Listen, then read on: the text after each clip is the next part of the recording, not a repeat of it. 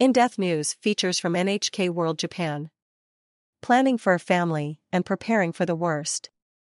Iryna and her husband Oles, from just outside the Ukrainian capital Kyiv, had been eager to start a family.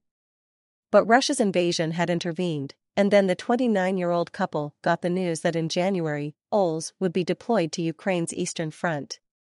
That was when they made a choice. Oles would join the growing list of soldiers who freeze their sperm to ensure they can become fathers no matter what happens.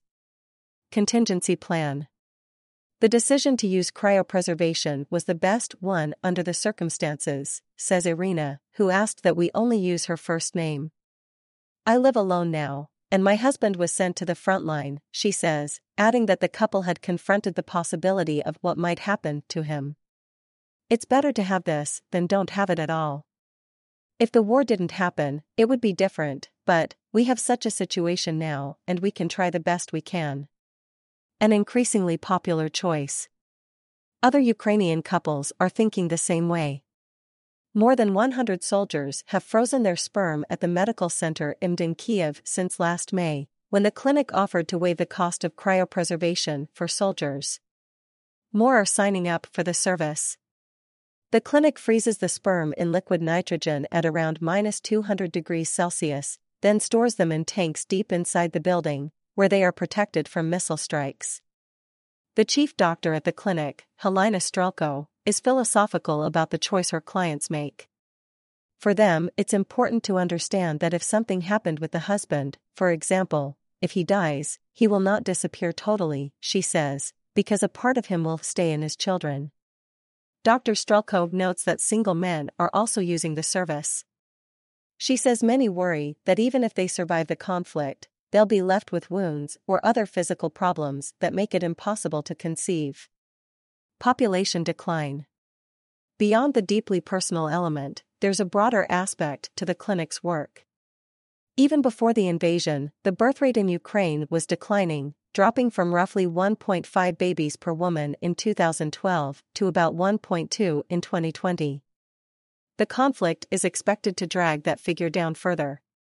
As a result, it's estimated that Ukraine's population will fall from just over 40 million now to below 35 million in 2030. Ella Libanova, the director of the Tukha Institute for Demography and Social Studies of the National Academy of Sciences of Ukraine, says the low birth rate is not the only problem.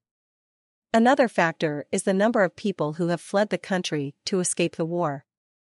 The longer the hostilities last, the fewer people will return to Ukraine, she says. That's because, firstly, they will adapt to their new locations. Secondly, the economy and infrastructure of Ukraine will suffer even greater destruction, so they simply will have nowhere to come back to. Thirdly, most families will be reunited not in Ukraine but abroad. Unsurprisingly, the looming demographic crisis is not top priority in Ukraine's halls of power. The clinic's Dr. Strelko says she understands that the country's leaders are preoccupied with military strategy, but she's hopeful they will eventually confront the population issue by incorporating cryopreservation into national policy. Maybe her clinic's free cryopreservation service, will help just a little, she says. But anyway, it will help to overcome this problem. Russia faces same quandary. On the other side of the war, there are similar concerns about the impact of a drawn-out conflict. Russia's Ministry of Health has reportedly responded to lobbying by lawyers for military families with an offer to subsidize cryopreservation services for soldiers who support the war effort, which Moscow calls a special military operation.